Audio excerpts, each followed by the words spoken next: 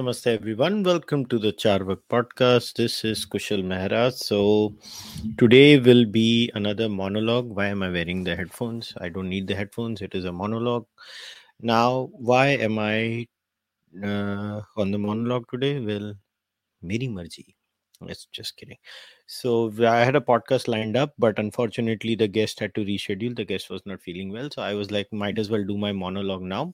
So, before we start the subject of the day, as always, I would like to take this opportunity to thank everybody who joined the membership in the last few days. So, if you are someone who has joined the membership program, here is your moment when you get a shout out. But before I take your names, I just want to remind everyone who wants to join the membership program.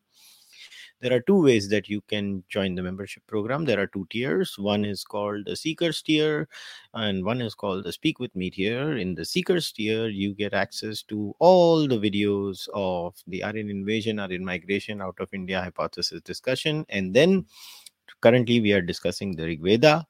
If you join the Speak With Me tier, you get everything in the Seekers tier, plus every month once you get a 1.5 session AMA session, 1.5 hour AMA session with me. This month's AMA will be held on the 1st of July because I just don't have the time in this month. So immediately on the 1st, I will have an AMA of June on the 1st of July. So if you're not a member, you can still join and you can avail the benefit of that session.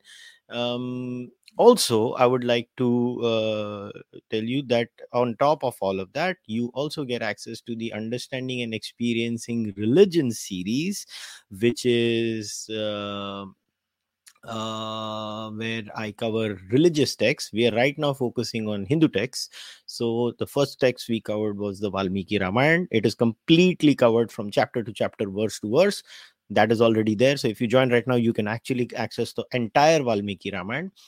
As of now, we are discussing the Manusmriti. I think we'll finish the Manusmriti this year completely and start with another Smriti. We're going to do 2 more Smritis after this, and then we'll jump into some other religious text. So there you go. You can also buy the Charvak podcast merchandise. So you can go on kushalmehra.com/shop and buy the merchandise over there, or you can go to kadakmerch.com and buy the merchandise over there.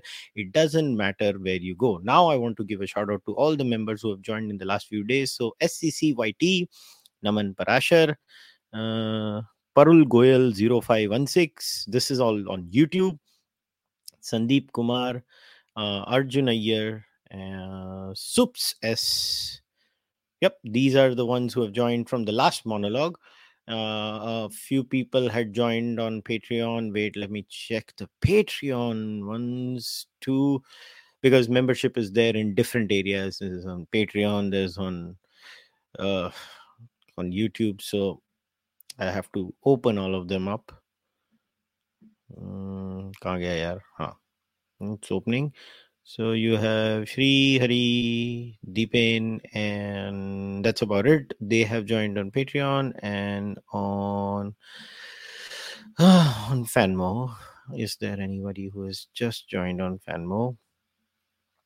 No, I think we're good on Fanmo from the last time. All right, so let's get started with the discussion of the day. So today's topic is the Uniform Civil Code. So the Uniform Civil Code, why am I talking about the Uniform Civil Code? Is because on the 14th of June, the 22nd Law Commission of India gave an announcement. They sought the views of religious organizations and the public on the issue of the Uniform Civil Code. This commission is going to be chaired by the former Karnataka High Court Chief Justice Ritu Raj Avasthi, retired High Court Judge Justice K.T. Sankaran, Professor Anand Paliwal, Professor D.P. Verma, Professor Rakka Arya, and M. Karunanidhi. These are the members. The notice was issued by the commission. So in 30 days from the 14th of June, anybody who is interested and willing to present their views within the next 30 days, you can do it. You can approach them. You can write to them. You can do what you want to do. So this was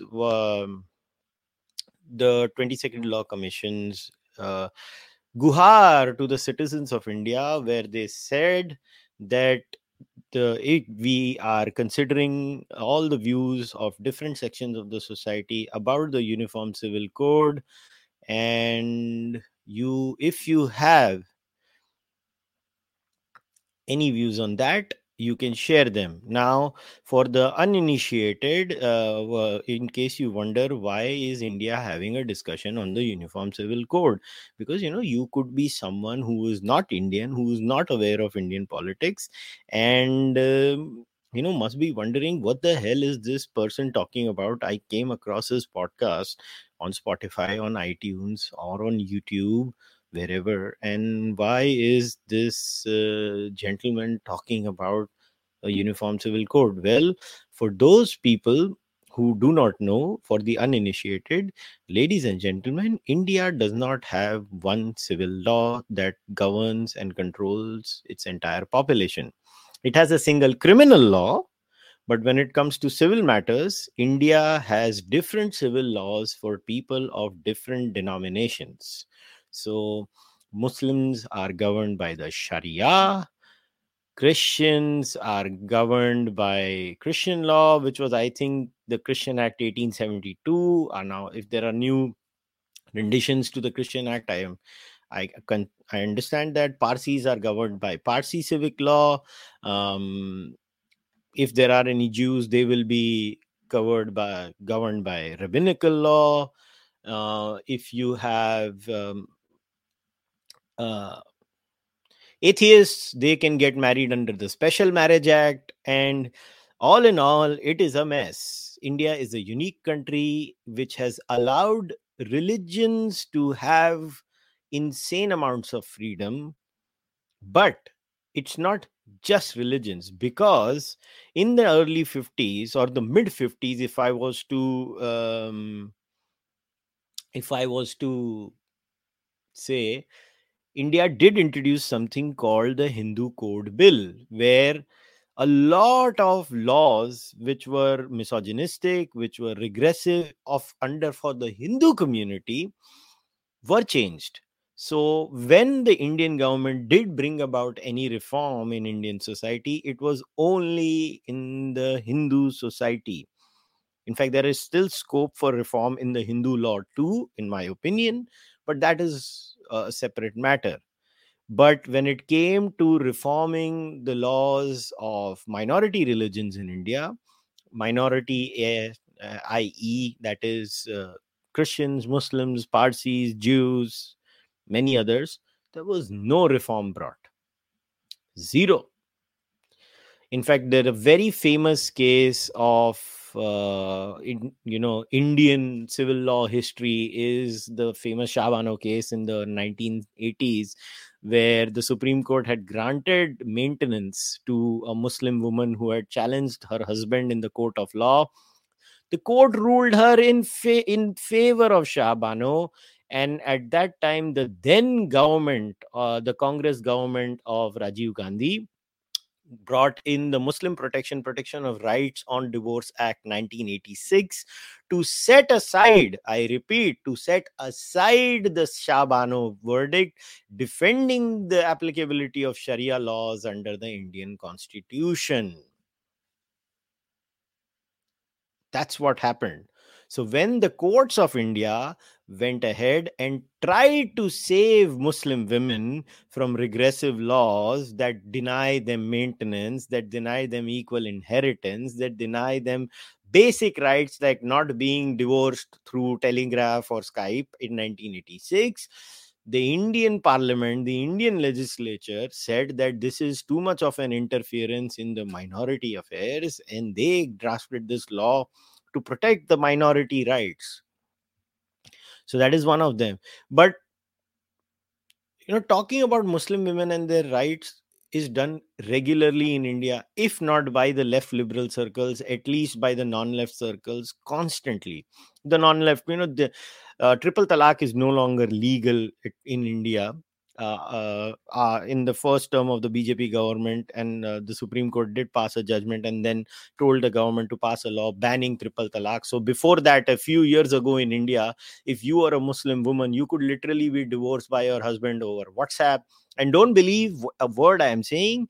Go and check any mainstream uh, newspaper of India. You will see cases where you have Muslim women being divorced through Skype, through Telegram, through WhatsApp, over Zoom calls. You can actually go and check these cases. The question is not whether the case is 1 or 100,000 or 1 million. The question is that law allows something as atrocious as triple talaq. That is the question.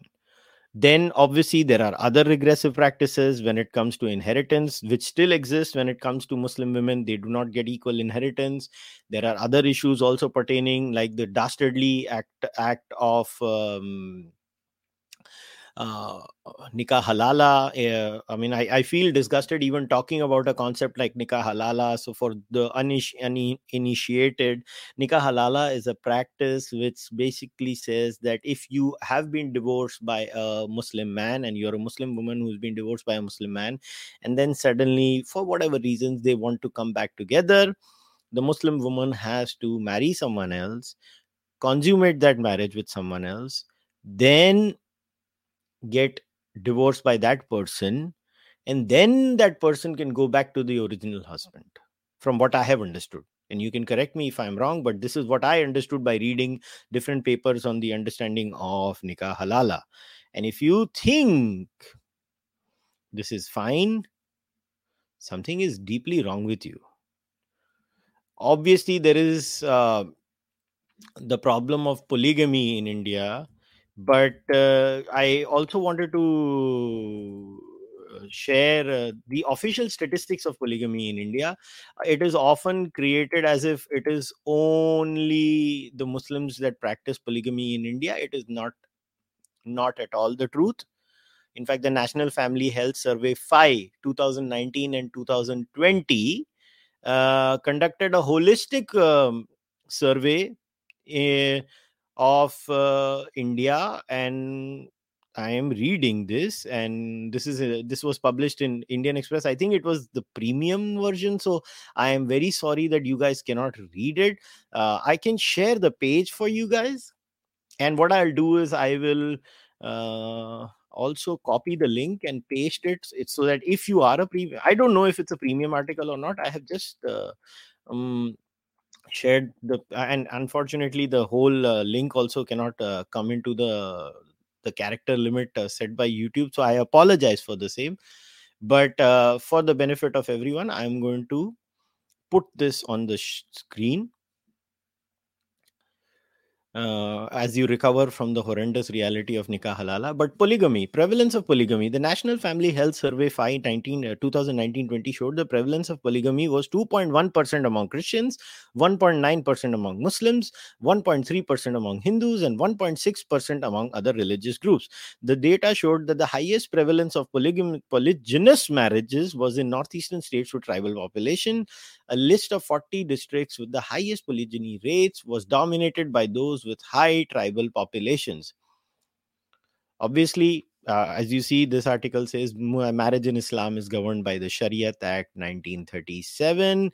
But like I said, I repeat once again, do not assume that polygamy in India was just, there is the standard right wing, loosely called right wing, or whatever I call the Hindu side commentary, that polygamy तो ये तो सिर्फ मुसलमानों में होती है. नहीं sir, सबसे ज्यादा polygamy इंडिया में ट्राइबल में होती है और ट्राइबल क्रिश्चियंस में होती है. Polygamy is a very common feature in those communities. Now, somebody might come back to me and say, well, a lot of people must not be reporting their polygamous marriages or existence of polygamy. You can factor that in the statistical analysis, but even then it is not like polygamy is rampant in any community in India. At worst, it could be, if it is 2% here, at worst, if you make it double or triple, it could be, you can do the math, It's not like the whole world has collapsed. So just the weight of reality and modern day living comes down on this concept of polygamy. But having said that, it exists in almost all communities in India, the least amongst Hindus, but it exists amongst Hindus too. So polygamy is not a stick you can beat the Muslims on with. If I am going to criticize something, I don't care how good or bad anybody feels, I'm going to state facts. And I can only rely on data. And the data, and the most accurate data in my view, is the National Family Health Survey. That is the closest I can get. So when I looked at the National Family Health Survey data, this is something I found, and I'm sharing it with you.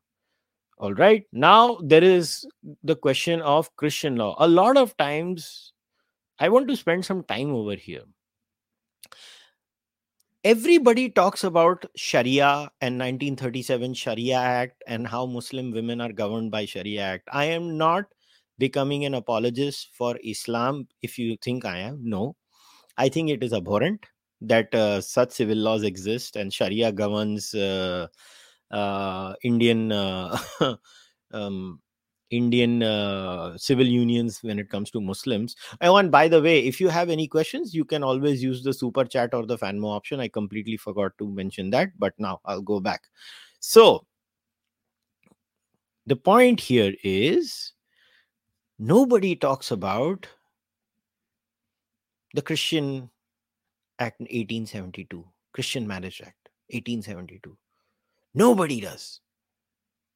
Not even a single person wants to talk about it. Nobody wants to talk about divorce laws and how divorce is almost next to impossible, especially under Catholics. It's next to impossible. It is insane.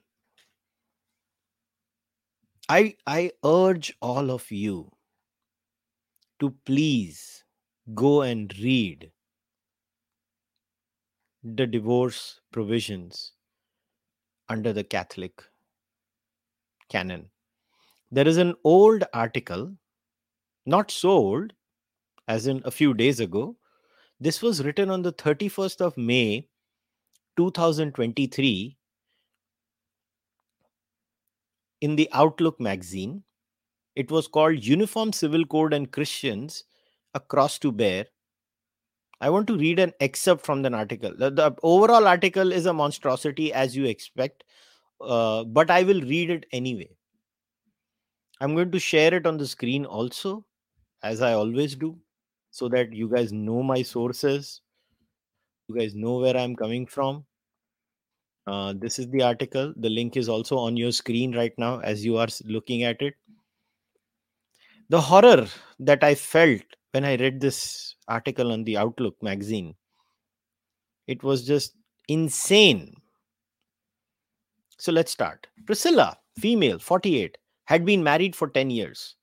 8 of these had been turbulent, with domestic violence ruining her marriage. 2 miscarriages, a fractured hand, and a battered self confidence. Priscilla left her married home in Mangalore and moved to live with an aunt in Mumbai. Since her parents too lived in Mangalore, the city was not an option to restart her life. Luckily for her, the man she had left behind did not follow her to Mumbai. For several years afterwards, she had thought of ending the marriage through legal recourse. She approached her church for a solution. This is where the fun stuff begins. Quote, Christian Catholics cannot divorce. The Catholic Church does not recognize divorce. I wanted a clean break from that man, says Priscilla. I repeat the quote. Christian Catholics cannot divorce. The Catholic Church does not recognize divorce. I wanted a clean break from that man. Let this sink in. Let this reality sink in.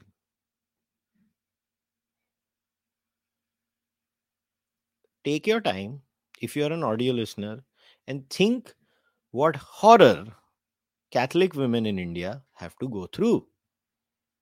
And ask yourself, if you are a decent human being, if you are a person I am not glorifying divorce. What I'm saying is that do women have the right to get out of a bad marriage or not? If they are being abused, as in the case of this woman Priscilla, for 8 years, and they still cannot get out of it. Let's read further. After waiting for several years, Priscilla was advised by a lawyer to file for divorce in the family court. She did it and was ecstatic when the divorce came through. But everyone hounded me and told me I was wrong. They said I must go back to that man. My lawyer gave me strength and I got a divorce through the court, she says. Quote, now when I want to pray, I go to any church in Mumbai. In the discourse on the Uniform Civil Code, there is a lot of bigotry. In the discourse on the Uniform Civil Code, it is often used as a stick by bigots of all hues to beat on Muslims. In this entire process, people forget that there are literally equally regressive, if not more horrendous laws that are there in other religions. I mean, just think about it. You think the Parsis have it any better? You should check the Parsis and their ridiculous laws. Now, you might say, well, they are a small community. How does it matter? How does it not matter? Tell me. How does it not matter? Why does it not matter?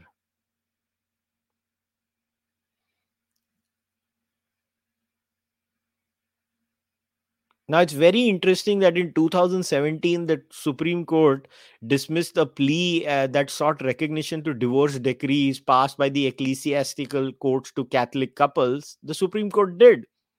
But in reality, even today, the Catholic Church has an unabashed control over the lives of Christian women.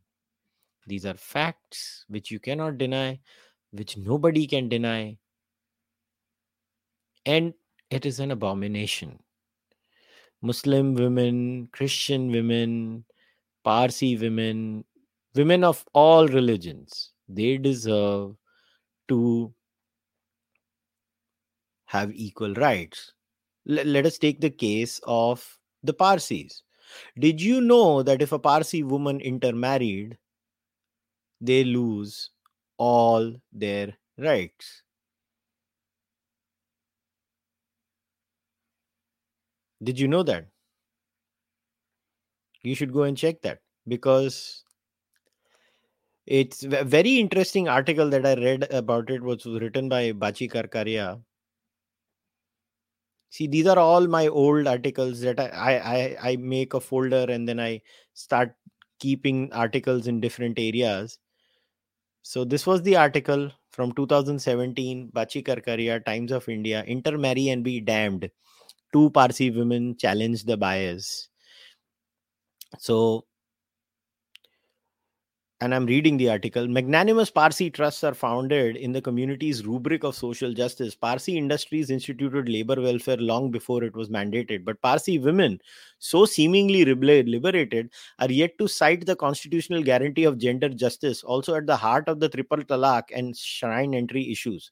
They are totally unequal in the emotive matter of intermarriage, which accounts for 37% of all marriages in a community already burdened by never marrieds, as many Parsi men and women as women choose partners from outside the fast depleting pool. But a woman daring to do so is accused of sedition and heresy because her selfish act jeopardizes community and religion. Her children are lost to both, not so those of intermarried Parsi male. I repeat, a woman daring to do so, daring to intermarry, is accused of sedition and heresy because of her selfish act jeopardizes community and religion. Think about it. Now, the Parsi community is a very small community and they have a great image, which they deserve to a very, very large extent. But does any normal human being who has any ounce of sensibility, can any person justify something as ridiculous as this? Can they allow this?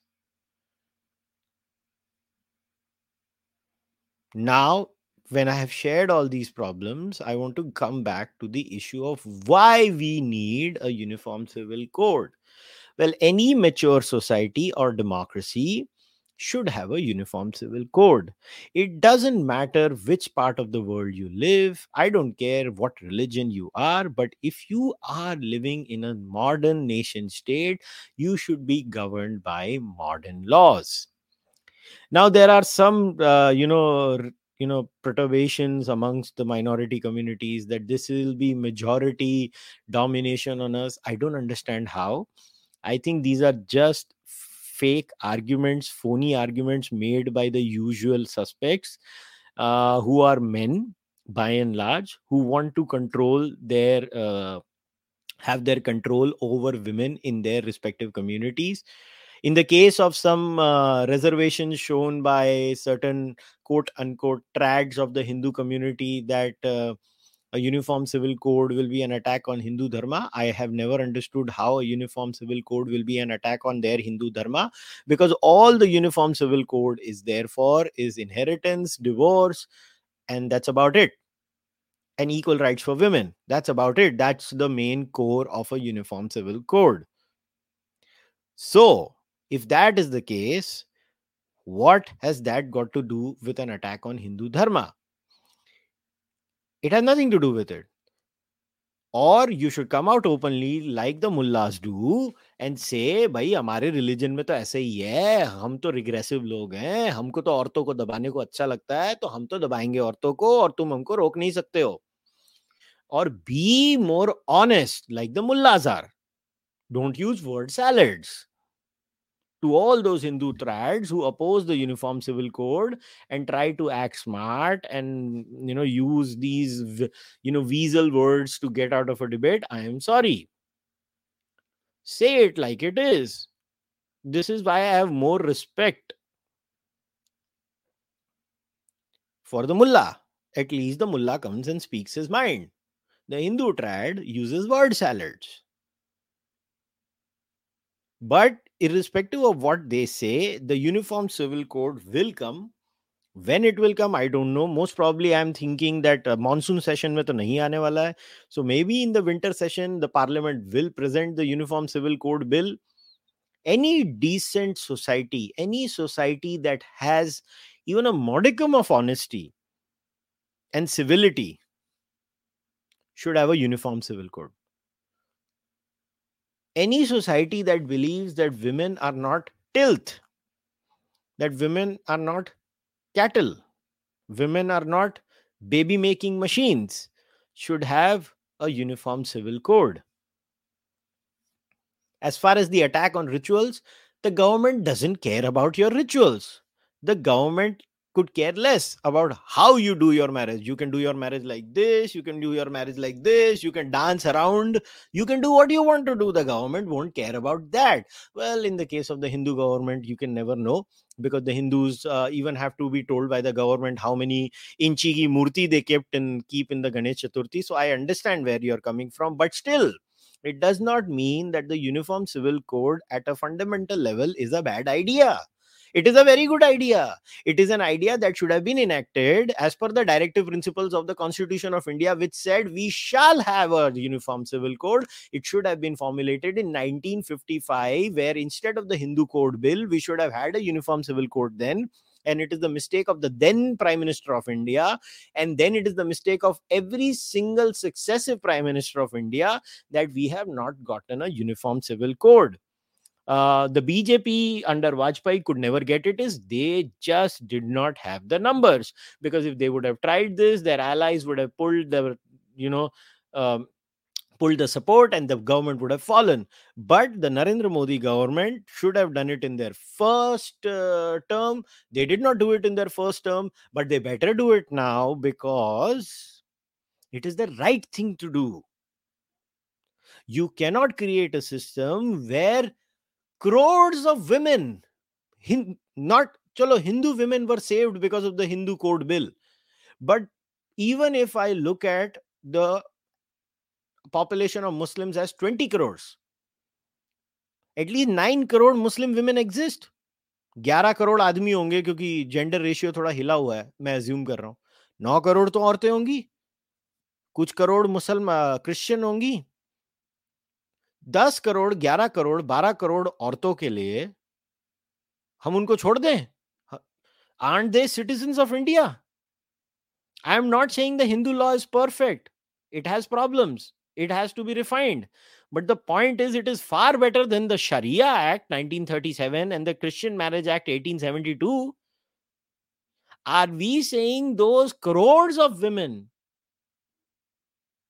they don't deserve any rights, they don't deserve any protection, they don't deserve anything whatsoever? Are you guys insane? You have to get real. Please get real. Do not say things that cannot make sense.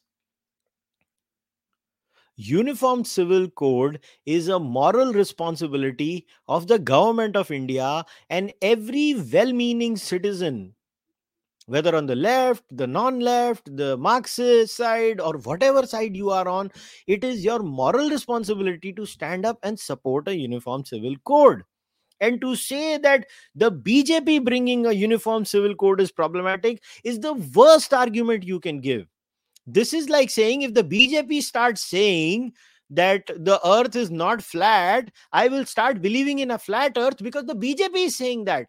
I am sorry, this is a ridiculous argument.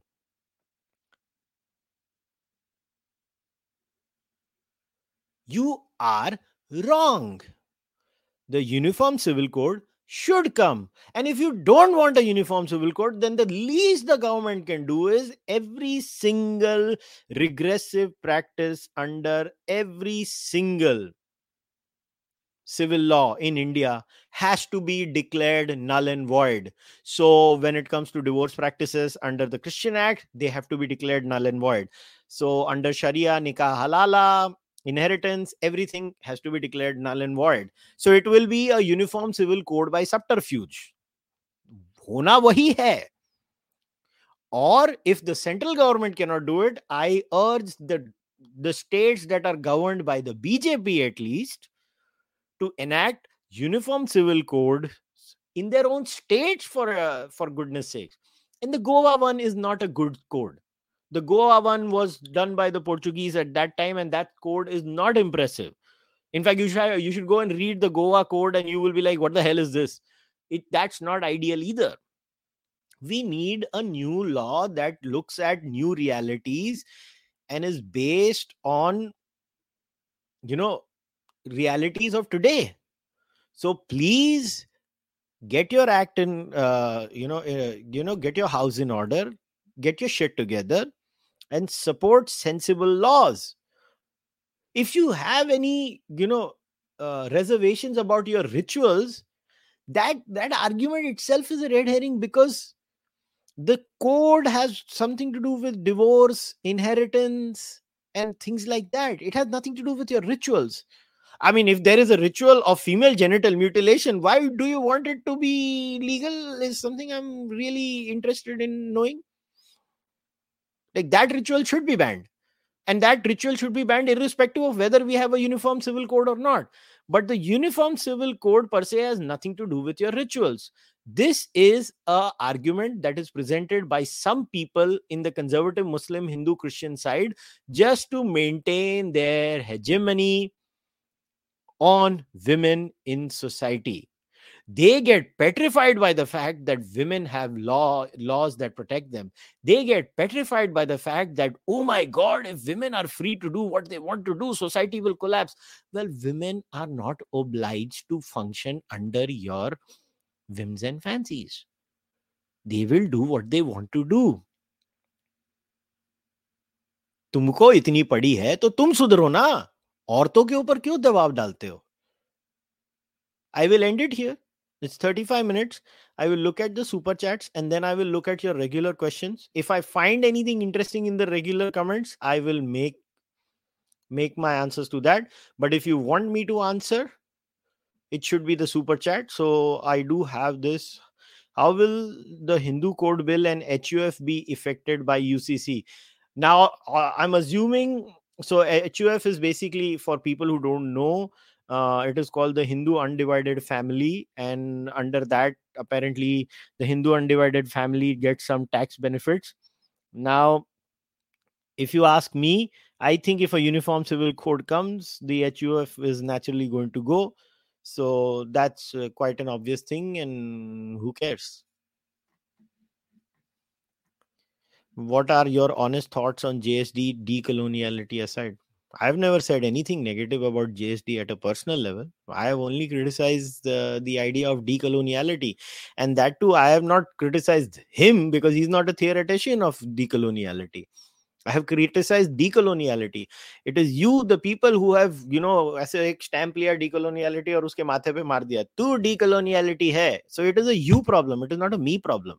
I have never said anything about JSD at a personal level. If I have, show me. I have criticized decoloniality. I have criticized certain passages from his book. That's about it. I've never said anything personal about him. And he knows that very well. I mean, we are pretty much clear on that. But it's you guys who are the problem. You guys are the Sasta gossipers who believe that Sasta gossip is fun. It doesn't bother us. Neither him nor me. Does any Hindu org have an impact on SB 403? I'm assuming you're talking about the caste bill over here. Well, there are multiple organizations that are talking to the powers that be over here. Hindu American Foundation is, the Coalition of Hindus of North America is, then there are other Hindu organizations that are approaching lawmakers too. I mean, what impact they are having? Impact can only be measured over a long time period. At a short term period, it's very hard to measure impact. So I don't know how to answer that question that you have asked. Banning 4 wives or polygamy is against Islam and Sharia. Muslims will take it as an excuse, as violation of constitution, because the right of religion is more than the UCC. They are waiting for blood. No. The triple talaq ke time pe bhi the similar argument was given, but the triple talaq did go. The constitution and the law is very clear, and the courts have come heavily on this. Remember, even during the Shah Bano time, it was the Congress government that brought the legislative option in 1986. The court sided with Shah Bano. So if the government of the day has the will and the wherewithal to do the right thing, the constitution or anything that is written in the constitution is going to be pro women and not the other way around. So Otto, I think you are wrong. On what basis will the Uniform Civil Code define what practices are regressive? I think most common law is based on the harm principle, where I mean, I have mentioned the harm principle multiple times. I'm not going to mention it again over here, but I think common law functions around that, and they go from that. Where, as long as my behavioral patterns don't encroach your rights. For example, drinking and driving. Why is drinking and driving banned? Because you are going to harm other people. So if a personal religious law comes on in the way of the rights of women or men, that law will go. It's very simple, and nothing can stop that. Believe me, it is about political will and nothing else. Because our governments of the day lack the political will till now, the Uniform Civil Code was not a reality in India. And in the entire discourse of the Uniform Civil Code, I know the Muslim community was always used as an example. Nobody was talking about the Catholic community and the dastardly divorce provisions they have. Nobody is. And we should. I guess I'm one of the rare species who has. Very few people do. Because nobody wants to talk. Because I think there is a lot of anti-Muslim bigotry. And it is very convenient to say bad things about Muslims all the time. When that should never be an argument. The argument should be that Muslim women deserve equality. That's the only argument that matters. Everything else is rubbish. The only thing that matters is what do Muslim women go through, or Christian women go through, or Parsi women go through, and that needs to be corrected. And who cares what the religion says? Religions can be wrong. To assume that religions are the wisdom and the be all and end all of everything, no, they're not. Religions were written by ancient human beings. I'm sorry, God did not come up with religion. I know religious people think God did, especially the monotheistic ones. I have news for you. No, just read your damn text. It is clear it is written by humans, and that too by man who wanted to control woman. It is so obvious when you look at the damn religion itself. And it's hilarious. It is hilarious the amount of times, and I even tweeted about this, the amount of times I listened to this rubbish from otherwise normal sane people, where they say, oh my god, if this movie Kashmir Files comes out, this will happen. Oh my god, if this movie PK comes out, this will happen. Oh my god, if this movie Kerala Story comes out, this will happen. Oh my god, if this song comes out, people will be corrupted. But I have never heard these same people say, oh my god, if Quran 9.34 says one can lightly hit the woman, nothing will happen. Oh my god, if the Manusmriti chapter number 5 verse number so and so says this, nothing is going to be done to the Shudra. Oh my god, if the Old Testament Leviticus says something about the homosexuals, nothing is going to happen. Their religion is pure and pious. The religion that is consumed by the maximum number of people, and the religious text that is being read by them, apparently, that doesn't brainwash them. But a movie does, a song does. It's hilarious, to say the least, that people come up with absolute rubbish to defend their religions. Absolute rubbish. Okay, there are a few more questions. What would Sanatan Dharma ideal say about UCC? I'm not a Sanatan Dharma speaker. I am a modernist. So, what Sanatan Dharma would say about UCC in today's world should not matter, because laws should be secular. Law should not be religious. There will be some civilizational smattering on the law in every country, like there is in every country in the world. But by and large, law should be secular, is my take. Sainarain, thank you for becoming a member. Welcome to the Charvak podcast family. Okay, this super chat I cannot share on the screen, so I'm not going to. It is abusive, so I will not share it. Okay, in the meantime, let me go through other comments in the live stream. I'm going to start right from top, and if you guys ask a super chat question, it will automatically pop up in the other window, so you can go ahead and ask your questions. I can flip to the super chat anytime I want. Luckily now we have this feature thanks to the new updates in StreamYard. Otherwise, previously I had to struggle a lot, but now I don't have to, which is good.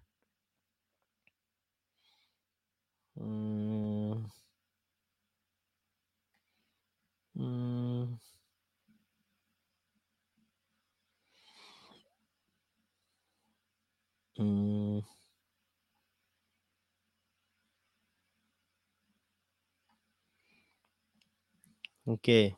Is it true that the common law has Christian Abrahamic roots? If yes, isn't that bias? Some aspects of the common law do have Christian roots, but that is half the story, because what people don't tell you is that the modern secular law was a rebuttal to those Christian ethics, and a lot of those things have been corrected in most Western countries, not in India. The problem is you are suffering from the old roots, not others. They secularized and moved forward. What happened to the AIM versus JSD debate? Who backed out? Am I their referee? Why are you asking me this question? I'm not supposed to answer it.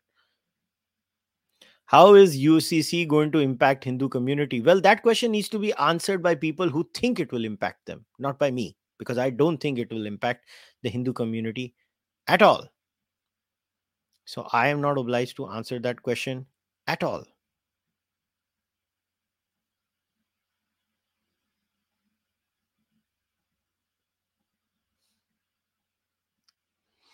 Mm, okay, let's see.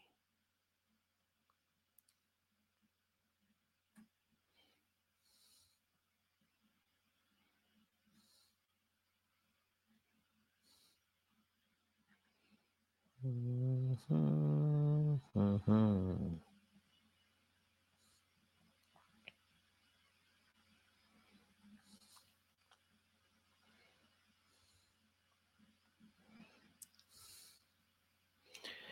Is the Manusmriti full of crap, or is there good? Are there good things too? Very simple. Become a member. Look at the discussions that I do of the Manusmriti and decide for yourself.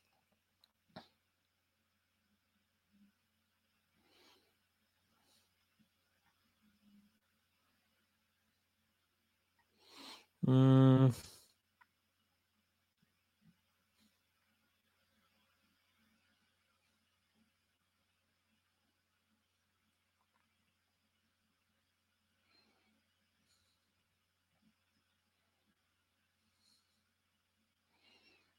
mhm.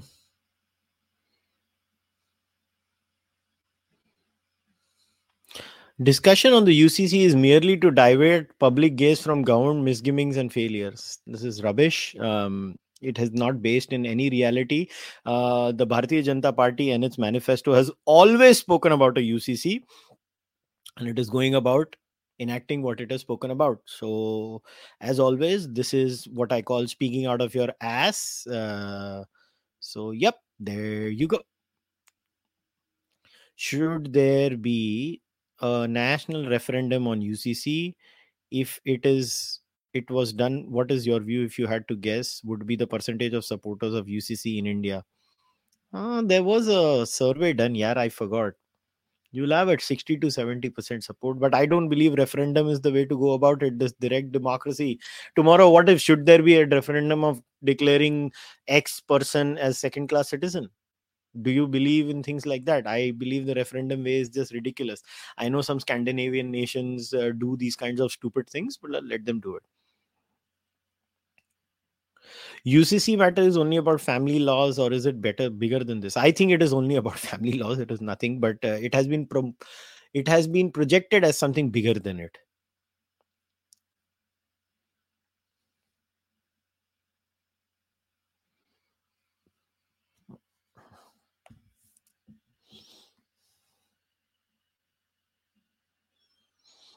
Mm,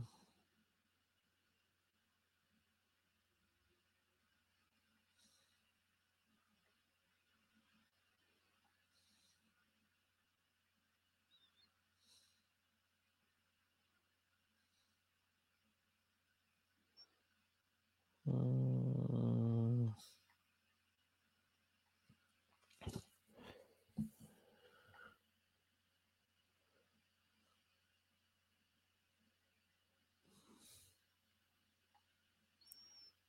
mm.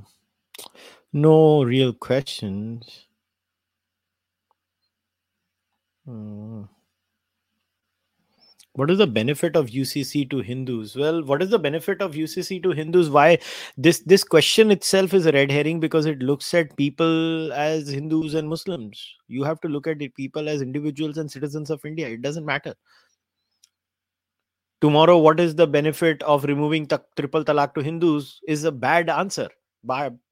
Because it harms Muslim women and they are citizens of India, and we should care about them too. So either you think Muslims are not citizens or people, then you are dehumanizing an entire set of people, and then there is something seriously wrong with you.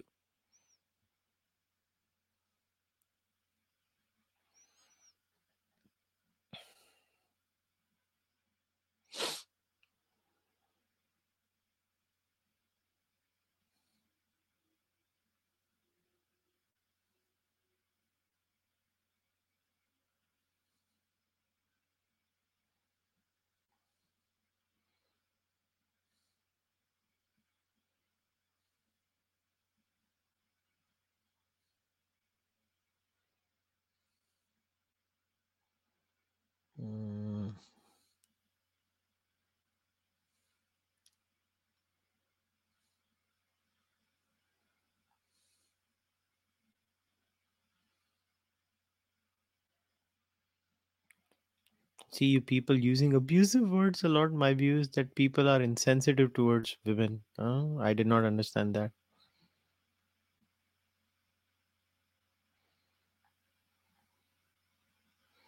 Mm, let's see. Have I read Religion for Atheists by Alain de Botton? No, I have not.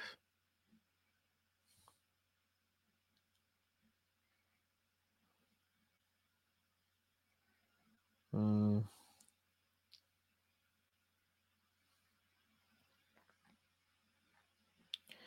mhm, mhm,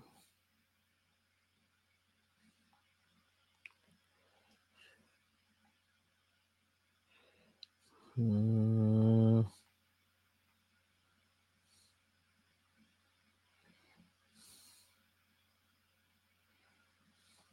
So many religious rulings are clearly misogynistic. Apologists have to do hilarious verbal gymnastics to defend the indefensible. That's exactly my point.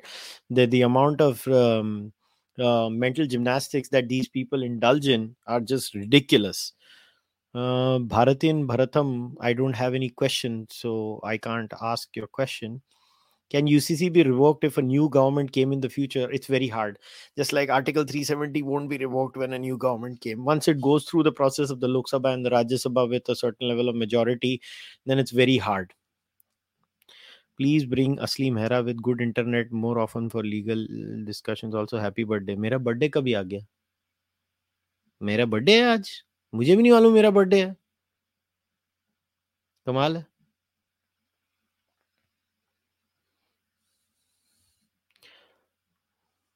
किसी ने सिर्फ मेरा नाम लिखा है, कुशल.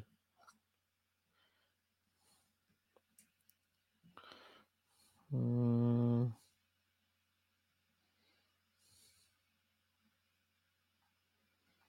हम्म, हम्म. If Modi learned from CA, implement UCC in states. I don't see any problem in states implementing UCC first. I think Uttarakhand is already in the process. UP might do it too. Goa already has that shitty law. So,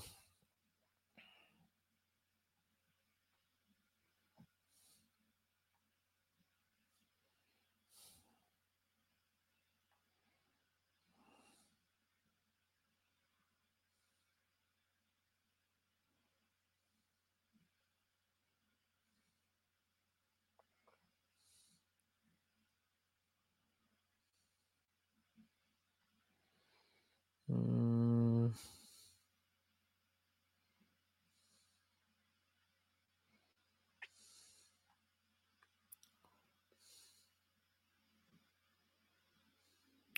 so someone has said if Muslim women don't care about their rights, why should we? Well, would you say that for Hindu women too? And the Hindu Code Bill 1955? How many Hindu women were in a position of power to actually fight for it in the 1950s? Would you say that for Hindu women? I'm assuming you're a Hindu woman. Would you say that too? So it's not like that.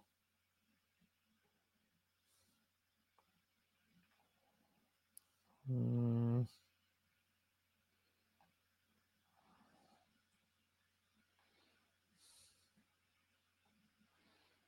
mm.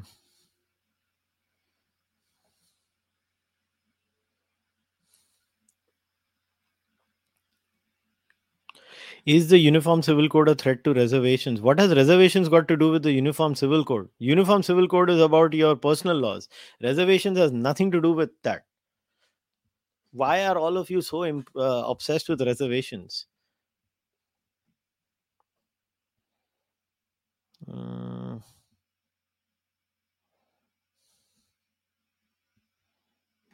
How is Manusmriti religions? You have any doubt the Dharma Shastras and the Dharma Sutras are part of your religious pantheon? Well, then you clearly have not read your own religion. Then you should. In fact, even serious Hindu scholars and gurus use the Manusmriti as a religious text. I mean, I'm sorry to remind you. I can show you Shankaracharya stating that. like on a proper video in Hindi. So I'm not saying it. They are.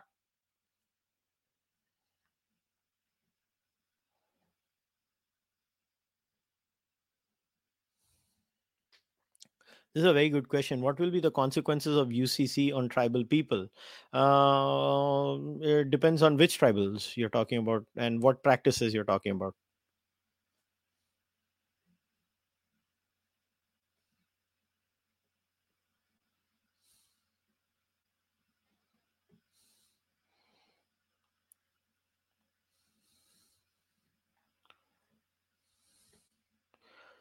What are your views on Goa's UCC and probably Uttarakhand UCC? Goa's UCC, I did say it is not impressive. I think it needs a lot of changes. Um, Uttarakhand, I've not read the entire bill. It is still in the process of back and forth. So once it becomes a finality, then we can discuss it. But it's 1,000 times better than what we have in Goa. Demographic change is related to UCC or will it in future? I did not understand your question. It is very incomplete. Shruti takes precedence before Smriti. Yes, but a lot of things that entail your personal laws, the Shrutis are absolutely silent about it. This is coming from a person, me, who has actually read the Rig Veda, and not once, but many times, and not just one translation, multiple translations. The Vedas are absolutely silent on those things, which is why you will always have to go to the Shastras and the Sutras for those things. And that's when the problems will come. So, like it or not, this is a reality. So, if you will go for the thing with the Hindu Code Bill is the Hindu Code Bill. In fact, there is a very famous paper of the discussions that happened on the Hindu Code Bill. A very famous paper that was on the Hindu Code Bill. Uh, Unfortunately, most of you, I say this with no condescension, that most Hindus don't know anything about their own society, their own reality, anything. They basically don't know. There was a very famous paper that was, presented in the 70s about the Hindu Code Bill and how there were multiple discussions that were held about the Hindu Code Bill.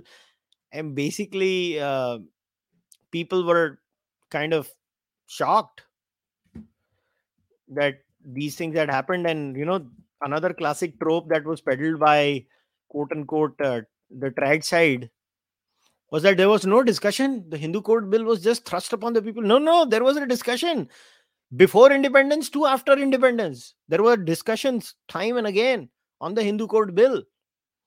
And in fact, one of the starting words of that detailed paper on the Hindu Code Bill said that how the different smritis have different answers on inheritance rights.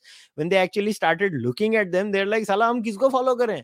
Manu एक चीज बोलता है, परशारा एक चीज बोलता है, यज्ञवाल के एक चीज बोलता है, तो हमको तो हमारा लॉ फॉर्मुलेट करना ही पड़ेगा. These are brutal realities. I am not making these things up. I just happen to read them. On the other hand, you guys don't read, which is why you have these imaginary things which you listen to on YouTube from rhetoricians, because they don't tell you the truth, because the truth is brutal. The truth is that religions have given women a raw deal. And kudos to the Hindus who formulated the Hindu Code Bill. But the reality doesn't change because of that. I mean, what do you want me to do? I didn't make it up. Weren't the same Muslim women fighting to implement Sharia in the Karnataka hijab issue? Why bad for them? I don't know if they were the same. Like there was the Bharat Muslim Mahila Manch that had filed a petition of the triple talaq to remove triple talaq. And the same Manch fights for other rights for Muslim women also. So I don't know what you're talking about. Thank you, Aditya Pratap Singh. So you should actually go and read that bill on the Hindu Code Bill. It's actually shocking for me that Most of you don't know about that bill. I personally find it shocking. I unfortunately am not able to bring that PDF up right now because it is somewhere in my laptop, and I tried to search, but I'm not able to find it right now. I'm really sorry about it. Otherwise, I would have literally read the first opening paragraph of that discussion on the Hindu Code bill, and you would have, you should wonder and ask yourself, like, what the hell are we talking about? It is so bereft of reality, the discussions that happen in India about all these issues. Like, sometimes I wonder कि लोग पढ़ते क्यों नहीं है? And everybody just lies. Everybody lies, and lies with such ease on social media. It is because you just don't have anybody questioning you back, because you have these individual silos and fan clubs, and you just don't get challenged mentally. So it's very convenient to feel good about everything. Ki, ha, everything is good, everything is hunky dory. Let us all hold hands and sing kumbaya and all that rubbish. It's not so easy. It is very hard being a woman, and religions have made it really hard for women. After that, also women are religious, which is hilarious if you ask me. And per capita, on average, more religious than men. Insane if you ask me. But that's their life. They chose it, not me. But it doesn't mean I will not speak about what is right and what is wrong and what is the thing that should be done for women. I I don't care about sentiments. I say what I have to say. If people disagree with me, fine. I don't care. I have never kind of placed my thoughts on the basis of whether I will gain followers or whether I will lose followers. Great. I finally got that paper. The Story of the Hindu Code Bill, G.R. Rajagopal, The Journal of the Indian Law Institute, October, December 1975, Volume 17, Number 4. All right. Published by the Indian Law Institute. I want to read something from it. It has been correctly observed that in the olden days, the task of codifying the Hindu law from time to time was performed by successive lawgivers and commentators who, by a judicious process of selection and exposition of the ancient texts, molded the law to the needs of the time while appearing to make no change. There are many instances of this process in Hindu law. One of them, which is very striking, has been referred to in the Rao Committee's report on Hindu laws as follows. Quote, the author of Mitakshara Vidyareshwara, in dealing with the right of a widow to inherit the property of her sonless husband, opens with the text of Yajnavalkya which admits of that right. But he finds several other texts, including one of Manu, which are not in the widow's favor. The commentator, thus confronted with conflicting texts, explains away Manu and the others as referring to the cases where the husband was joint with the co-parceners at the time of his death, and takes Yajnavalkya as referring to other cases. He then declares it to be a settled rule that the widow is the heir in these other cases. In the very next section, he has to deal with the right of the daughter's son to inherit to his maternal grandfather. Here, he finds the authorities reversed. Yajnavalkya makes no mention of the daughter's son, while Manu is in his favor. This time, Vigneshwara prefers Manu, and by an unsurpassed feat of exposition, reconciles the text of Yajnavalkya with Manu's views. Thus, Yajnavalkya's text reads, quote, the wife and the daughter also, etc. By the import of the particle also, says Vigneshwara, the daughter's son, who is not mentioned in the text at all, succeeds to the estate on the failure of daughters. My point here is, why am I using this paper is, there were discussions on the Hindu Code Bill. There have been discussions in the Indian society. It has been going on for a while. Please, please stop lying to yourselves. Please don't lie to yourselves. Do not lie to yourself. These discussions did happen. They happened for a long time when it comes to these things. It started before the Britishers left India. Like the Hindu Inheritance Removal of Disabilities Act 1928 removed disqualifications based on disease, deformity, or physical and mental defect for the purposes of succession. The Hindu Gains of Learning Act 1930 provided that any acquisition of property made by a by a member of the Hindu undivided family by means of learning shall be his own property and not the property of co-partners. The Hindu Women's Rights to Property Act 1937 was enacted because it felt that a Hindu widow deserved better treatment than was given to her under the old law in the matter of succession. There were a lot of discussions, lot of bills that were presented. One was presented by Akhil Chandra Datta. It was introduced in the Central Legislative Assembly on February 18th, 1939, and it was called. It was basically for an amendment to the Hindu Women's Right to Property Act 1937, and it sought to give a right of inheritance to daughters. These things were happening even when the British governed India. To say there was no such discussion happening in the Hindu fold is just a lie. Please don't lie. Divorce laws in India favor women a lot.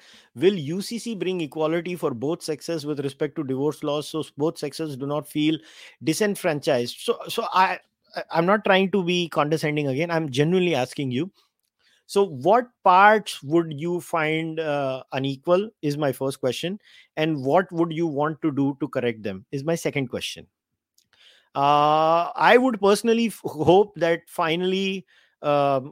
UCC also brings gender neutral laws in India because India also does not recognize men can be raped. I think a lot of issues exist in the Indian mindset and the Indian psyche when it comes to these laws. And I actually empathize with you in that department. But I don't know what you mean laws against men. So I don't know what you're saying. Devil's advocate, won't bringing in UCC increase the number of love jihad cases? I mean, how? You are making the point. You have to show how it increases. You have to write a paper and then I can read it. Will the UCC also help in implementation of population control law? And what's next will be coming? NRC, CA, free Hindu temples? Well, the BJP has to answer that, not me. As far as the population control bill, that has to be the stupidest idea in the history of human race because birth rates are falling of all communities, and you don't need a population control bill. It will be monumentally stupid to bring it in. Personally, please make a video with AM on what someone in 20 should learn, upskill, and prepare for docs like licenses, degrees. I don't think so. Abhijit would be interested in something like that. While the UCC is being discussed, should the government also look into the misuse of 498A or anti-dowry law, which also extends to mental distress to the women? Does this fall under Hindu Code Bill? Now, that law has been read down significantly. पहले उसमें अगर आपको charge किया जाता था तो it was non-bailable. Now it is bailable. So that law has been changed in that sense. But unfortunately, we live in two Indias. The rural India is very different from the urban India, and sometimes people make laws on the basis of rural realities, and in that process, they get misused in urban India. And I completely empathize with those people. So that is the issue. Smritis are created at various points of times based on the social realities of that time. They are always subjected to and meant to change. These are not God's commandment compared to. It doesn't matter. The Hindu traditionalist wants you to follow the Hindu Dharma Shastras and Dharma Sutras. I don't say it. They say it. Go fight with them, not with me.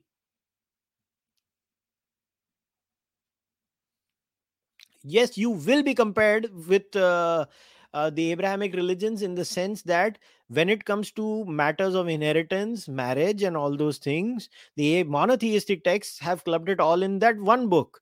But when it comes to the Hindu religion, they have all clubbed it in the Smritis. I did not make it. Hindus made it. Go fight with those people. Or say it with me. The Hindu code bill is the good thing.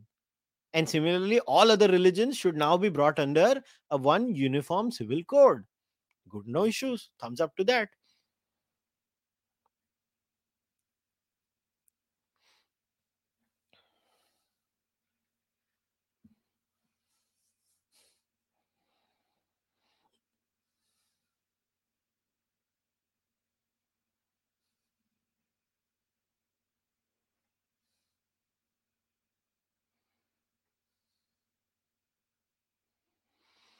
Mm,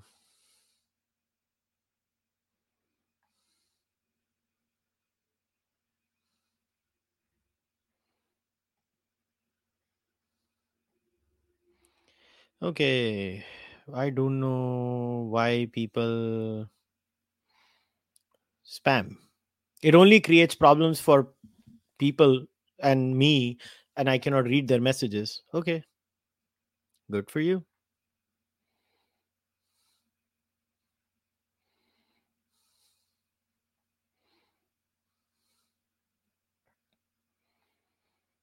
Mm,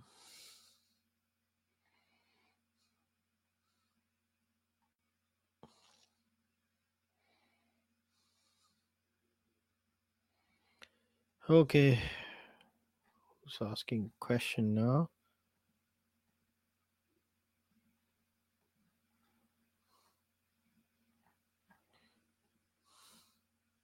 I meant women are always given custody of children, dowry case, and marital rape case, imprisonment without questioning. Even if a woman is richer, the husband is meant to pay. And I think those things need to be reconsidered and looked at. I think the law needs to update itself.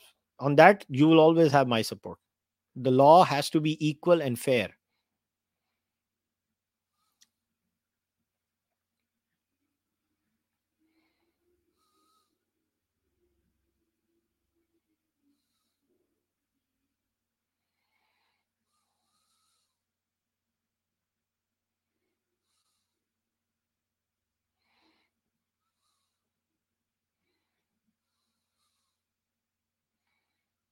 Mm, okay, let's see. Any other comment?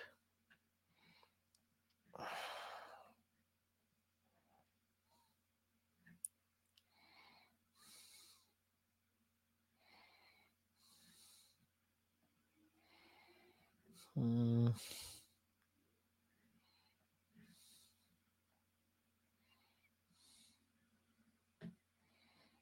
mm, okay, spammers. Haris सुल्तान के साथ कभी podcast करने वाले हो? Actually मैं करने वाला था, फिर बाद में थोड़ा डिले हो गया। हम लोग ने एक पॉडकास्ट करनी है, मैंने और हारिस ने। करेंगे हम लोग,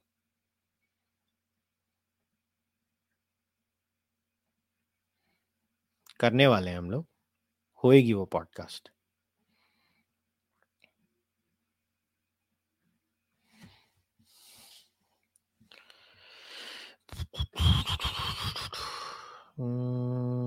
और क्या क्वेश्चन है? I think I have covered all your questions. बाकी तो यूजलेस कमेंट्स हैं। मेरे को इतने लोगों को इंसेसेंट टाइपिंग के लिए टेम्पररली बैन करना पड़ा, यूजलेस टाइपिंग के लिए। Hmm, और क्वेश्चंस देख रहा हूँ मैं। I am not able to find any questions.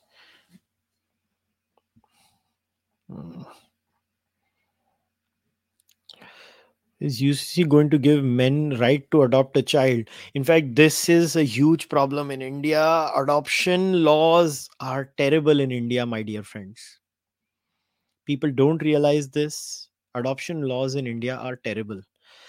I will, in fact, go about doing a detailed podcast on this someday. And I want to focus on adoption as a subject separately, how adoption is a good thing and why we should have better laws in India. I think we really have made it hard for Indians to adopt. And in many cases, most people cannot even adopt because the state makes it so hard to adopt a child. So that is something that needs a dedicated podcast with a person that actually is an expert. I'm looking for someone who's an expert for a long time. मैं एक साल से ढूंढ रहा हूँ, मुझे कोई ढंग का speaker नहीं मिलता. Because what happens is sometimes many people write very well, they don't speak very well. So then you have to cancel them. Some are very good at speaking, but not very good at articulating their thoughts in a systematized way. So I've been struggling. So क्या करें अभी? Okay. If my grandfather is Muslim, mother is Christian, and great grandfather is Hindu, I might be waiting for UCC to get married. No, you still can use the Special Marriage Act and get married. I know you're trying to crack a very nice joke, but that joke was not very nice because you have the Special Marriage Act if you did not know, sir or madam, or something in between. Hmm, okay.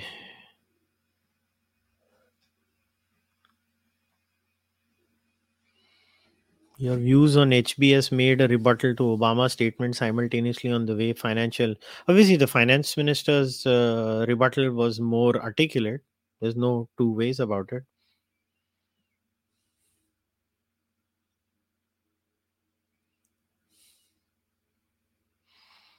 Mm,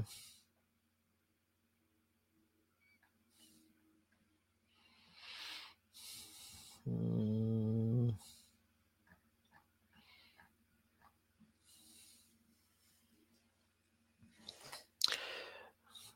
okay, I think I've covered all your questions. There are no more questions now, and it seems everything is clear, and I've covered as much as I could. Nothing else is there. Let me see. Yeah, there is no Fanmo question either. None that I missed it in Fanmo. So yeah, I think I've covered it all. hmm We can wrap it up. All right, people. Then we will wrap up today's podcast. So once again, thank you very much for your questions. I tried my best to answer all of them, and if I could not, I apologize in advance. But if you are someone who believes in women's rights and equality, I think you should support the Uniform Civil Code. It doesn't matter which political party you support, but principally, you should be for the Uniform Civil Code. If you're not, then I don't know what to do. It is a good thing. It is for women's rights, and any reasonable human being should support a Uniform Civil Code in India and keep supporting the Charvak podcast. I've always said this. This is a member driven podcast. So if you can, please become a member of this podcast. You can become a member on YouTube, on Fanmo, on Patreon. You can also buy the Charvak podcast merchandise. Just visit kushalmehra.com or go on Kadak Merch and buy the merchandise. You can send your donations also if you want to send them directly via UPI. And if you are an audio listener, because now the monologues are also available on the audio only option, you can leave a rating on Spotify, iTunes, Audible, Google Podcasts, wherever you are. Or if you there is an option to leave a comment, please do leave a comment. That those also help the podcast, and keep supporting heterodoxy, keep supporting the idea of um, thinking out of the box. And I will see you guys next time with another discussion. Until then, namaste, take care, bye.